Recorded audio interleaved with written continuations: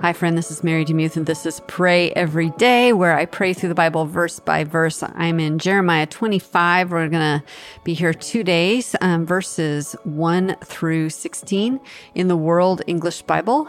And before I move into that, I sense God telling me that there's someone out there struggling with an eating disorder, and it's getting to the point where it could end your life. And so, my heart and prayer for you is that you would reach out and find help,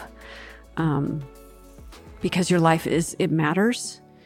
And no matter what weird things you're hearing in your head about whether it does or doesn't matter, usually the lies are about you not mattering. The truth is God created you for a purpose. You are loved. You are beautiful. You are beloved of God. And He wants you to have health and life.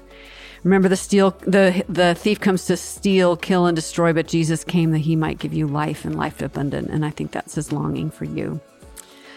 All right. Jeremiah 25, 1 through 16, World English Bible says this: "The word that came to Jeremiah concerning all the people of Judah in the 4th year of Joachim, the son of Josiah, king of Judah. This was the 1st year of Nebuchadnezzar, king of Babylon, which Jeremiah the prophet spoke to all the people of Judah and to all the inhabitants of Jerusalem. From the 13th year of Josiah, the son of Ammon, king of Judah, even to this day, these 23 years, Yahweh's word has come to me, and I have spoken to you, rising up early and speaking, but you have not listened. Yahweh has sent to you all His servants, the prophets, rising up early and sending them, but you haven't listened or inclined your ear to hear, saying, 'Return now, everyone, from his evil way and from the evil of your doings, and dwell in the land that Yahweh has given to you and to your fathers from of old and even forevermore. Don't go after other gods to serve them or worship them, and don't provoke me to anger with the work of your hands. Then I will do you no harm. Yet you have not listened to me, says Yahweh, that you may provoke me to anger with the work of your hands, to your own hurt.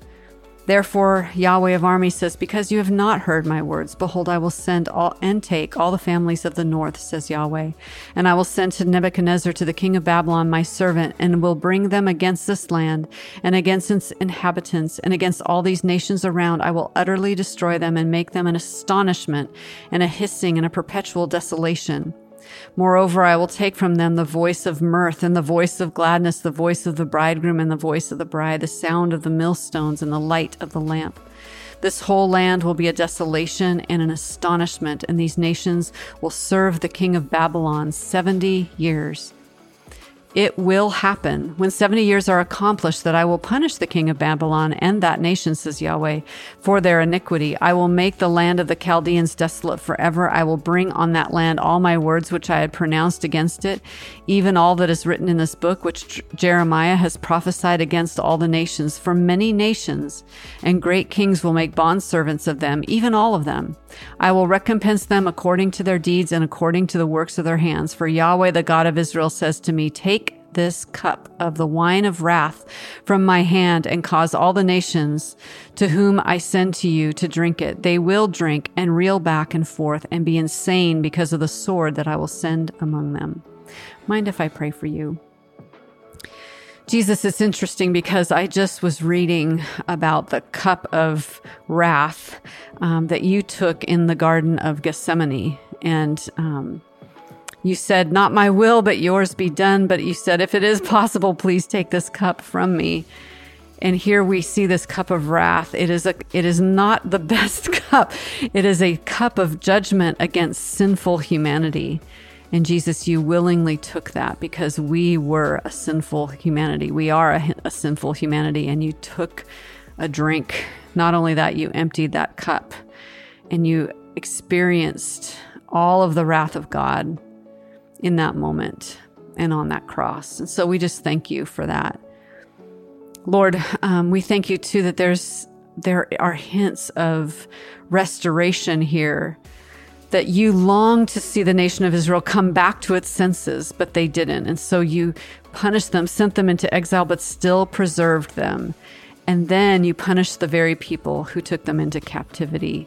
This shows that you are for us, not against us, that you want what is best for us. And Lord, when we're walking through a shadow, in a valley and a difficult time, it's hard for us to see that because everything looks really dark. But I pray that this week that you would shed light, bring little pinpricks of light into my friend's life this week. That they could see in the valley that they're in, that you are still working, even in the hard things, even what seems like exile. I pray this in Jesus' name. Amen. Thanks so much for listening to Pray Every Day. If you feel prompted to support the podcast, you can go to patreon.com/prayeveryday. There's a bunch of different levels you can support the podcast at. This pays for William, who does my engineering. Hi, William. And Kristen, who's my assistant and does a lot of the behind the scenes work. Thank you so much to all of you who are supporting.